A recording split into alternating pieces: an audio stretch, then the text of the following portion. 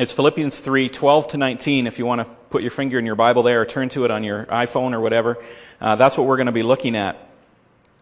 And what we're going to get out of this text is, as we come into this message on discipleship, is the expectations of discipleship, the struggle with the flesh and the sin that we know we have to confront in being disciples of Christ, and that we're not perfected yet, that we have the love for God, that we do cherish His kingdom and who He is and what He's done for us. We understand that He loves us. We have the sound teaching of the Bible, and we read our Bibles, but what do we do with it, and how does it work out in our life? And that's what the Apostle Paul is going to talk about in Philippians 3. Verses 12 to 19, and I'm just going to pray before we look into this word. Father God, it's so good to come and open up your word and to have these words specifically written by this man, the Apostle Paul. And the fact that he's writing them, as we'll see, makes them all the more powerful and all the more encouraging to us. And so, Father, I pray that as we open up your word, that I would diminish and you would increase, that it would be your word that speaks to us today. I pray this in Jesus' name. Amen. Okay, Philippians 3.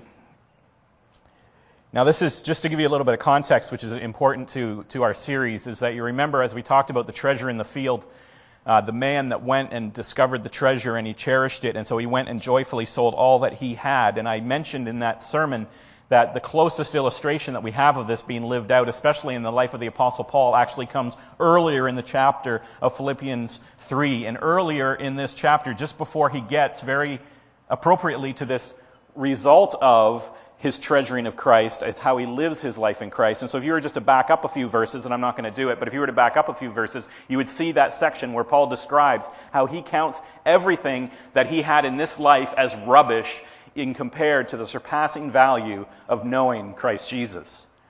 And so then, he, in enunciating that or in illustrating that and proclaiming that, he then goes on later on in the chapter of Philippians to talk about now how he then lives in the knowledge of that value of Jesus Christ, and that nothing that he has is worthy, that it would all be gladly given up. He says in Philippians 3:12 to 19, "Not that I have already obtained this perfection, nor am I already perfect, but I press on to make it my own because Christ Jesus has made me His own. Brothers, I do not consider that I have made it my own, but one thing I do, forgetting what lies behind and straining forward to what lies ahead, I press on towards the goal for the prize of the upward call of God in Christ Jesus. Let those of us who are mature think this way, and if in anything you think otherwise, God will reveal that also to you. Only let us hold true to what we have attained. Brothers, join in imitating me and keep your eyes on those who walk according to the example or pattern that you have in us. For many of whom I have often told you and now tell you even with tears walk as enemies of the cross of Christ. Their end is destruction, their God is their belly, and their glory is in their shame, with minds set on earthly things." That's our text for today. And if you want to put a finger in your Bible at 1 Peter 4, 1-4, that's kind of a parallel scripture to this, and I'm not going to read it for you, but we will touch on 1 Peter 4, 1-4, and it might be profitable to you to see the references there. So Paul is writing this letter to the Philippians. Probably he's writing this letter to the Philippians. He's in prison, we know that. We're not sure which imprisonment it is, but probably it's his imprisonment in Rome. He's been in prison so many times, it's hard to pin down which of his letters he wrote in what prison.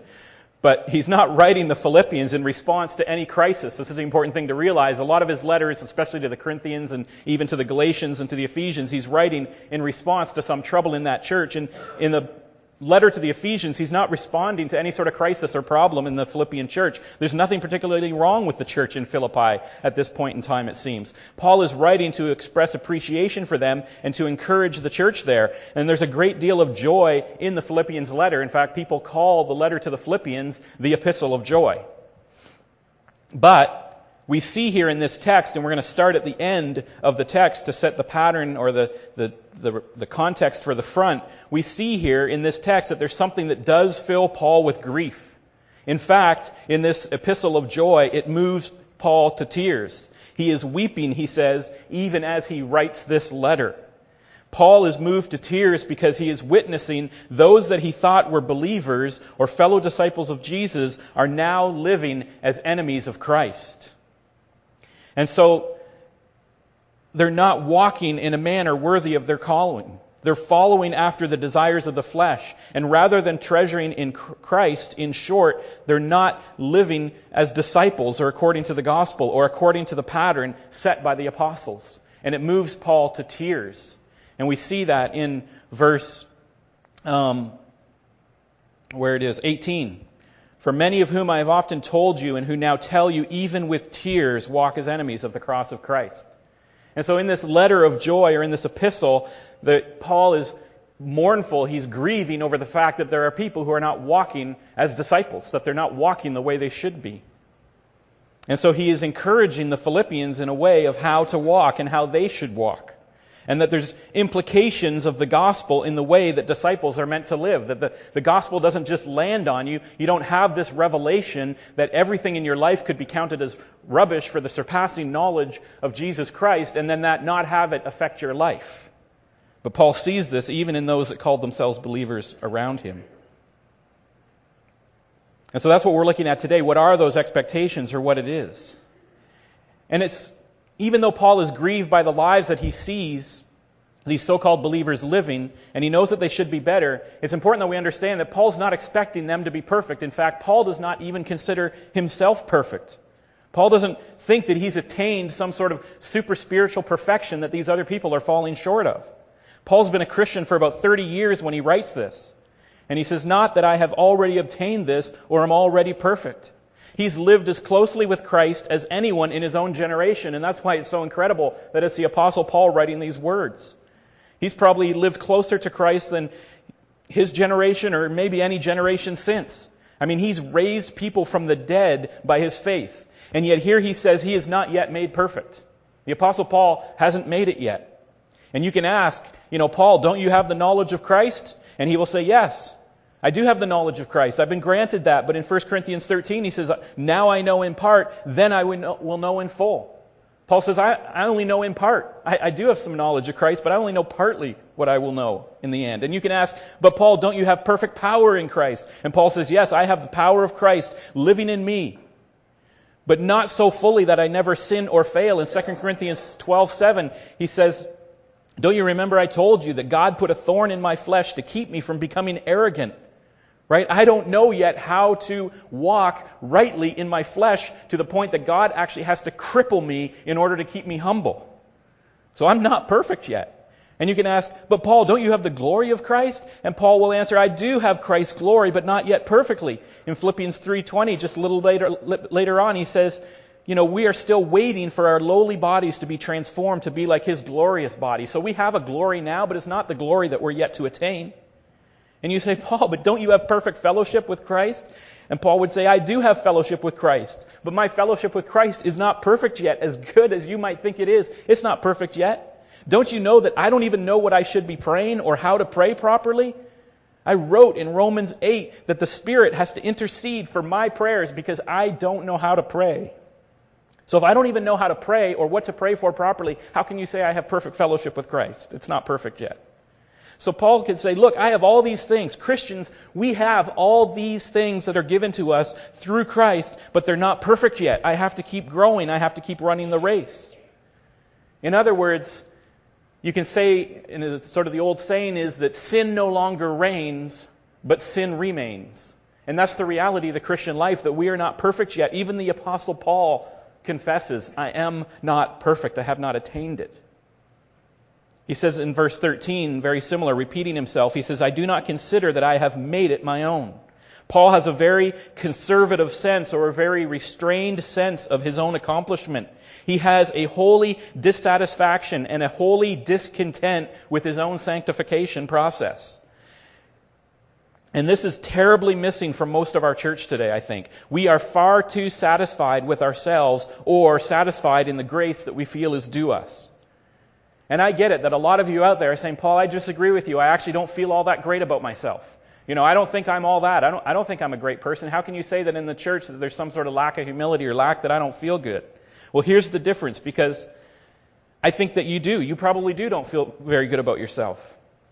But if we feel any dissatisfaction in ourselves or discontent in ourselves, I suggest that it's not a proper guilt at dishonoring a holy God. It's only because we've wounded our own pride or we've not measured up to our own set of standards. If we feel bad about anything in ourselves, it's that we didn't succeed in the way that we hoped at this point in our life, or we don't earn as much as we wanted, or we don't have the things that we see that our neighbor has, or that we don't look the way that we want to look, or that we have regrets about things that we've done in the past. We just feel bad because our pride in ourselves is wounded, or we've not measured up to our own expectations. But what Paul is talking about here, his holy discontent is, do we feel bad because our holy God is reproached by our behavior? I don't think in the church today we feel that. Not down at the base. We might not feel great about ourselves because it's just because we don't think we're, what we hoped we would be. We don't feel the discontent that Paul has because we realize that our behavior has brought reproach upon a holy God. That's where our dissatisfaction should be.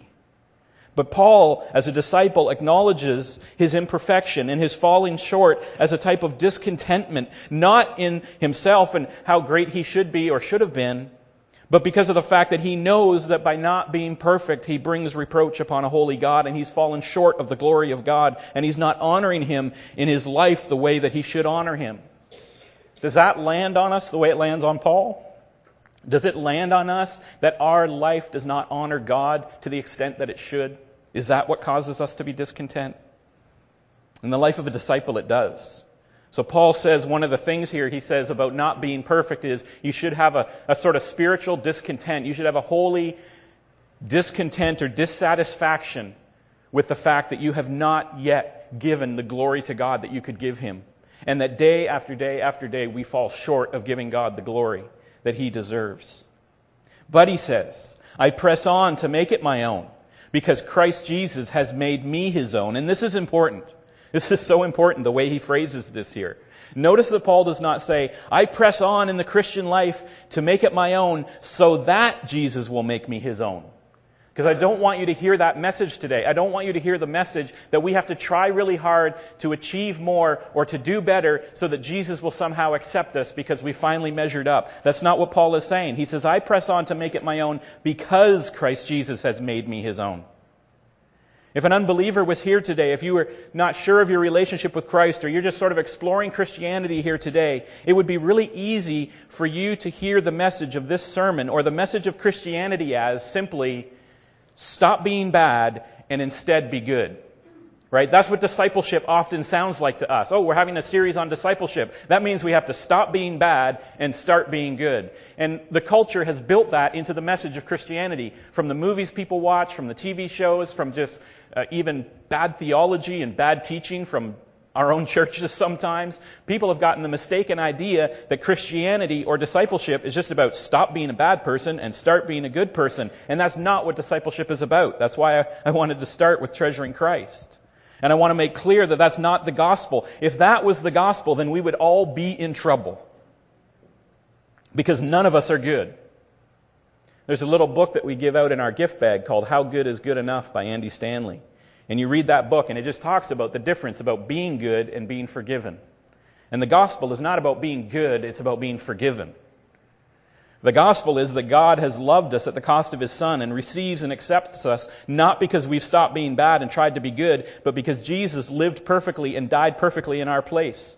And the benefits of that perfect sacrifice, which is being justified before God and made righteous before God and spiritually regenerated and set free from sin and inheriting eternal life and all those 100 other things I could talk about, all of those benefits of the gospel we receive by faith alone. We don't contribute anything to them. We receive all of those things, what together we call salvation, because God accomplished it. That's the good news of the gospel. And so it's important that we understand how Paul phrased this here. He says, I press on, I strive after this walk with God and this perfection. I strive after perfection to make it my own because Christ Jesus has already made me His own. Not because it's going to earn me something with Christ Jesus.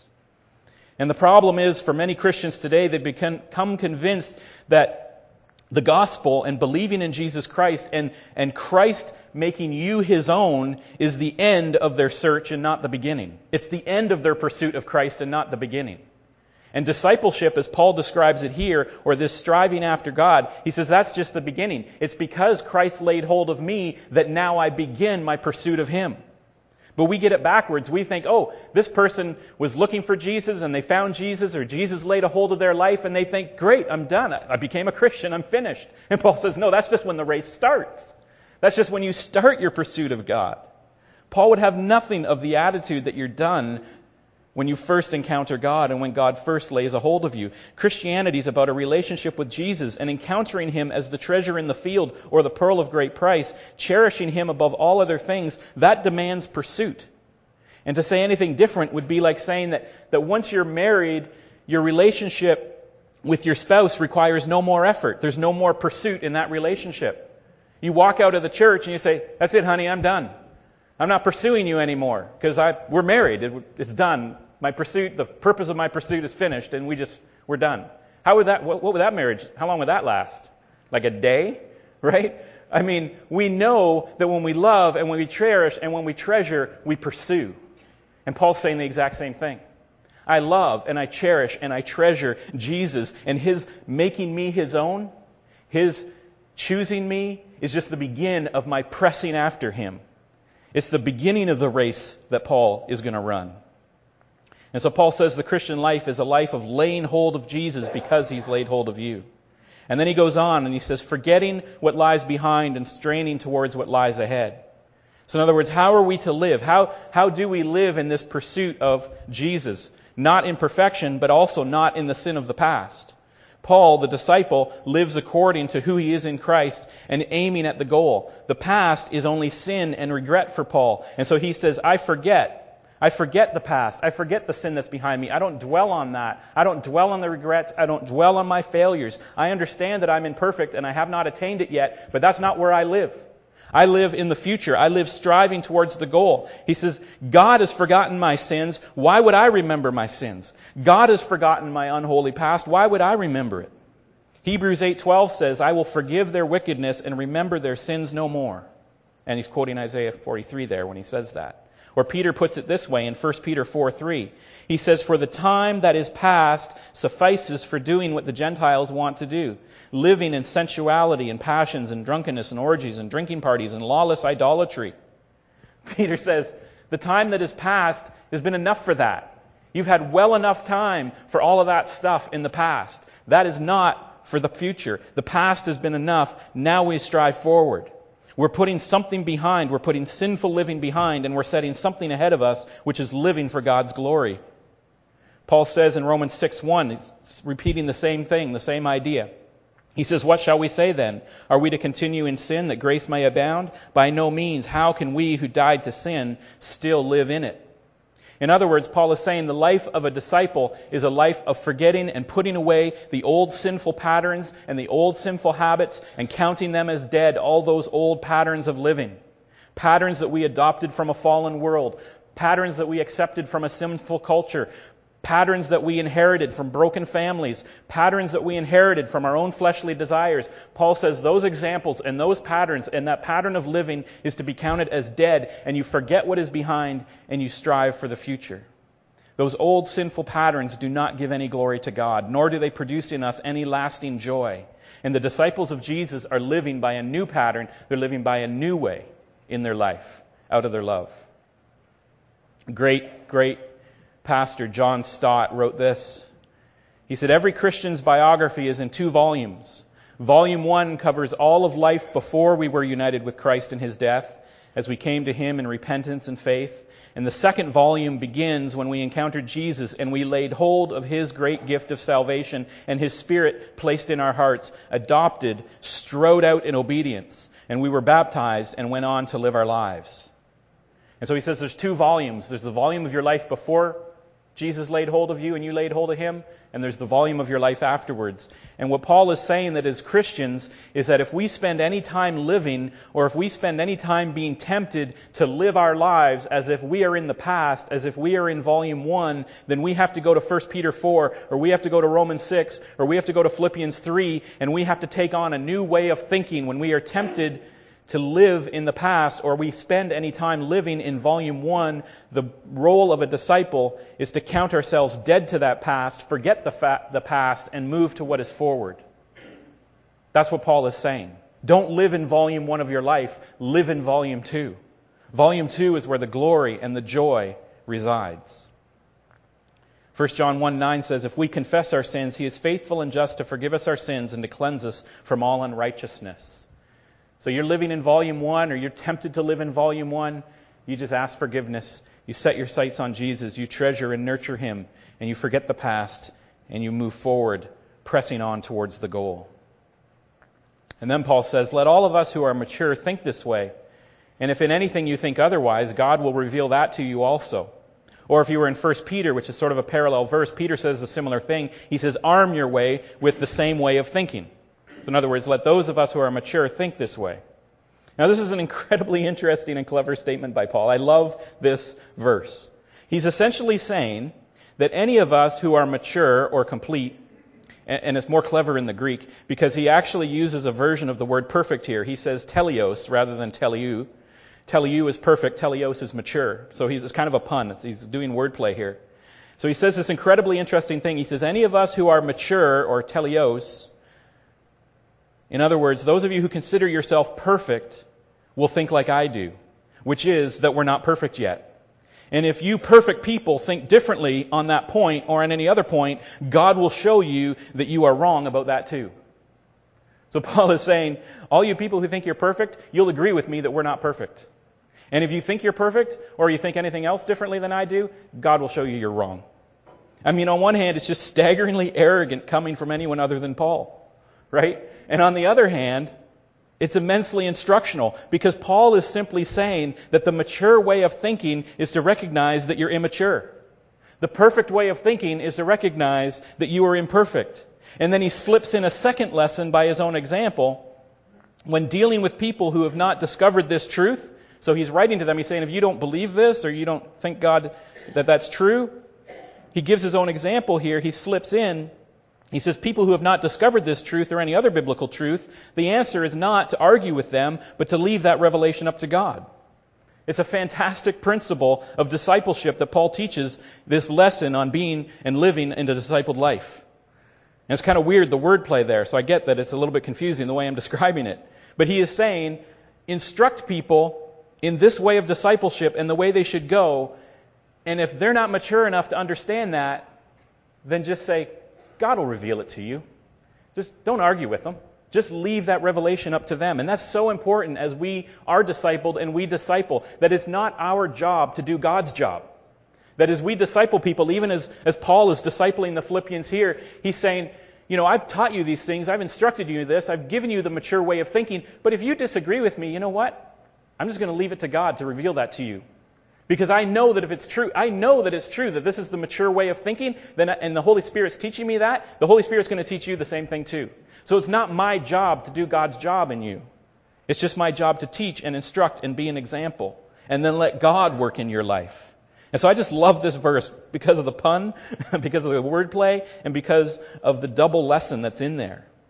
We don't force people to adopt every truth about Scripture instantly in their Christian life. We are all imperfect in our understanding, and in that imperfection, we need God to reveal those things to us. We can instruct and we can be instructed, but we can't force acceptance of God's truth. It has to be revealed.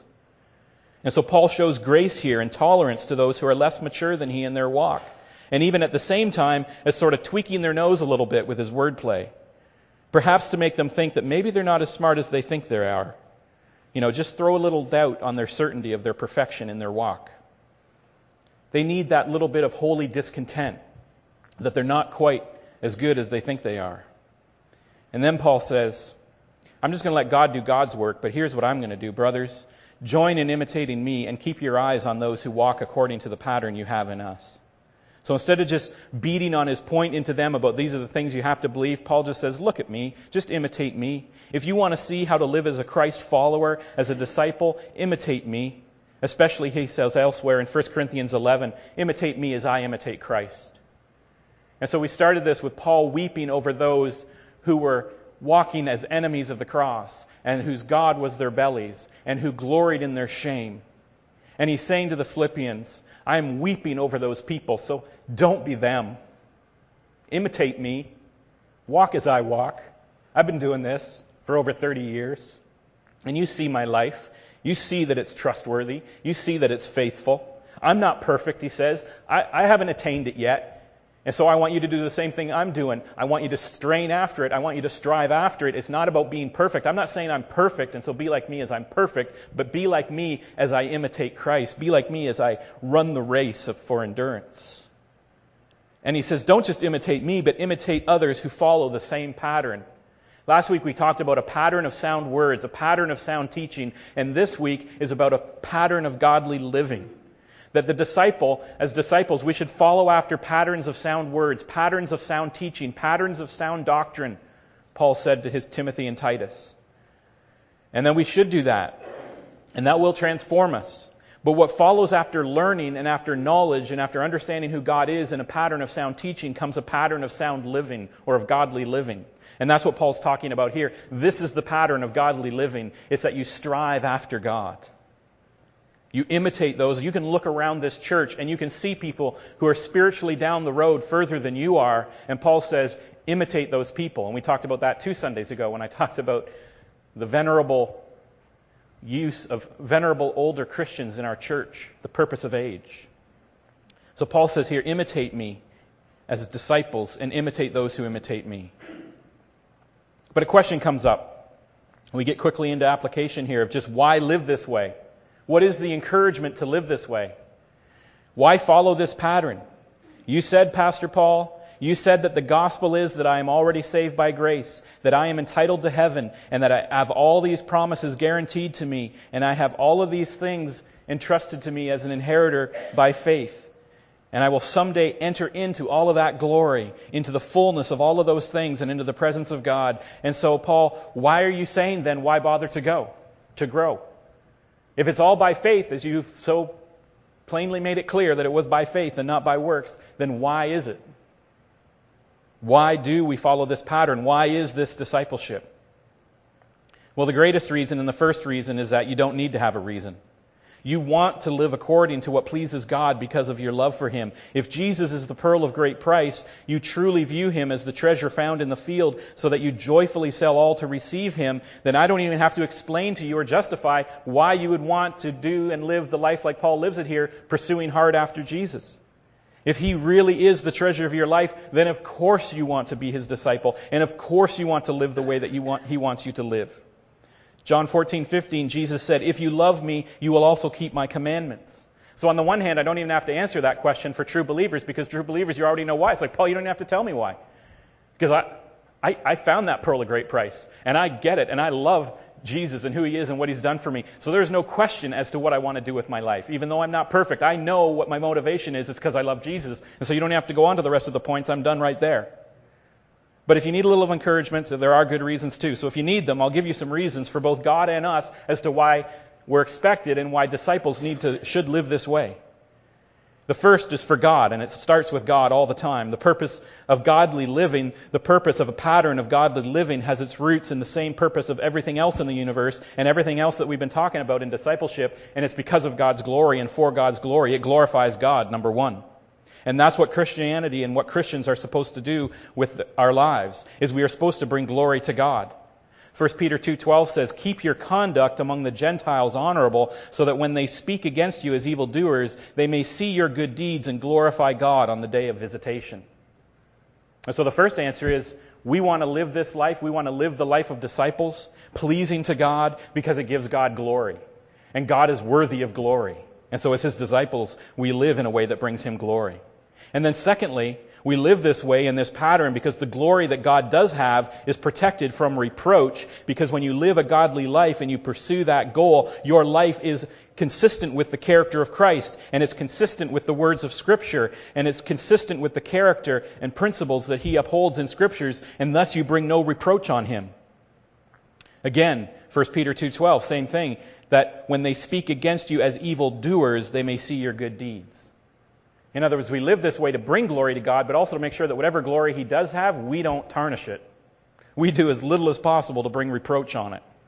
And then thirdly, it glorifies God by displaying his truth. A pattern of a godly living is literally wearing on the outside of your life the truth of a redeemed life with God so that others can see it. The point of our life as disciples is that people will see us and they will see, look at the healing in his life, look at the redemption in his family, look at the love he has for his enemies, look at his care for his family, look at his work ethic at work, look at the way that he cares for people. You are wearing on the outside as a disciple the truth of Scripture, and that brings glory to God. Because they say whatever it is, whatever he's following, whatever that truth is, it's a good truth. And so it glorifies God. But the other reason that we want to live this discipled life is also for ourselves. Because God has worked it out, as we've often revisited, that our joy and his glory are not in conflict, that he is glorified by our taking joy in him. And so there's a benefit to us of the discipled life. Well, first of all, it's just God's will for us. 1 Thessalonians 4:3 says, "For this is God's will, that you become holy." And so as disciples of Christ and disciples of God, we want this in our life because it's his will for us. That's a simple one. Period. Nothing more needs to be said. It's God's will for us that we become holy, and so we should strive to be holy.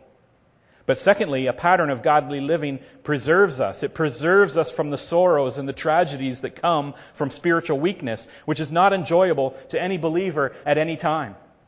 And if you've been there, believers and Christians, brothers and sisters, and you've been there in your life when you've been in that point of spiritual weakness where you've been living in volume 1, is it ever enjoyable for you to live in volume 1? No. It's brutal living in volume 1 when you know you've received volume 2 in your life, when you have Jesus. And so a pattern and building a pattern of imitating godly living preserves us from the sorrows and tragedies that come from spiritual weakness. As we disciple ourselves and discipline ourselves to live in godly patterns, it preserves us from costly errors and bad choices that destroy our joy. And then thirdly, this pattern of godly living or holy living grants us assurance. When there's spiritual progress in your life, there's a sense that you belong to God because you can see his work and you can see your calling and election become sure. Living a pattern of a godly life verifies the regeneration that has taken place. It makes demonstratable to you the fact that you are truly changed because you're in the progress of making visible in your life the change that God has worked. And so one of the benefits to us as Christians as we set ourselves on living a pattern of a godly life and we are succeeding in living a pattern of a godly life is we get assurance. We get reaffirmation that the gospel that we laid hold to is the true gospel and the truth that we have is the true truth because it's working in our life and the Holy Spirit is active and so we gain assurance. And then fourthly, it qualifies us for ministry and service in the kingdom of God, which is your purpose. And Ephesians 4:12 and Colossians 1:28 talk about our purpose. And so you're a disciple of Jesus, you've found him, he's laid hold of you, you're laying hold of him, you're living your life in a pattern of godly living. You know what that does for you? Is that opens up opportunities of service.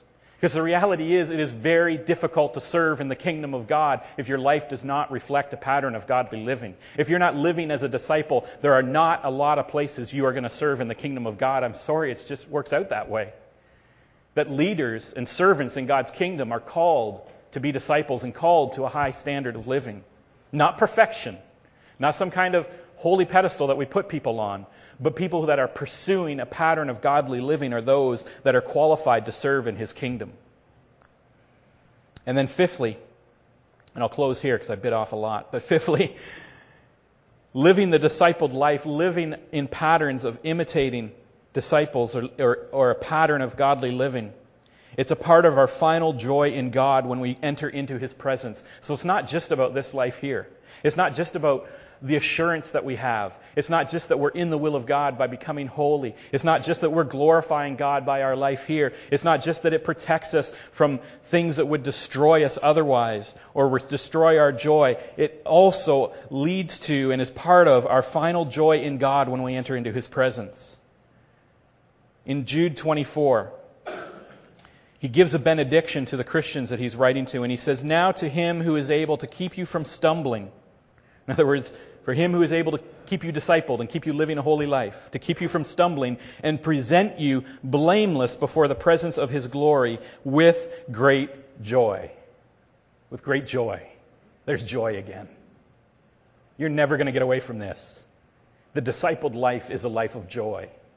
A life of holy living is a life of joy. Present joy and future joy. Present joy in the preservation of our life from all the sorrows that can come. Joy in the fact that our life brings glory to God, but future joy in that we will be presented as disciples as we live in a pattern of holy living. We will be presented in the presence of God for His glory with great joy. That's the discipled life. And so as we treasure Jesus and we set our affections on Jesus, and He is the treasure in our field, He is the pearl of great price, as we are drawn to love the things that He loves, as we take a pattern of sound teaching to know God better and to conform our hearts after His heart, as we do all those things should lead us into a pattern of holy living, a pattern of godly living. And that pattern of godly living brings glory to God and brings benefit and joy and happiness and protection to us. Let's pray. Father God, this is really a rich text. There's a lot going on here. And there's a lot going on because it's the Apostle Paul that wrote it. And so we just acknowledge today that we're not perfect, that we're not there yet. And Father, we further acknowledge that even when we acknowledge that we're not perfect and we're dissatisfied with ourselves, we acknowledge that a lot of that is actually based on pride because we're dissatisfied with how disappointed we are in ourselves. We're not really dissatisfied that we've disappointed you. And man, we have to shift our hearts. We have to shift our hearts so that any dissatisfaction or discontentment that we have is because we have fallen short of giving you the glory that is your due and that is our joy. And so, Father, I pray for that revelation, that miraculous revelation by your Holy Spirit even today in my own life. That I'd be less concerned with what I think about myself and what my life does to glorify you would be a bigger concern. And Father, I thank you that we have brothers and sisters, that we have apostles, that we have great men and women of the faith, even in our own midst, that we can imitate. That Paul simply calls us to imitate him as he imitates you. Not to be perfect, but to imitate him in striving after perfection. Not to be super holy or somehow untouchable, but just to strive after him in pursuing holiness. Father, this is the discipled life. This is the life of a disciple. And it's what we want for ourselves, so that we can bring glory to you and ultimately receive the joy of a life lived well and worthily for you. We pray this in Jesus' name. Amen.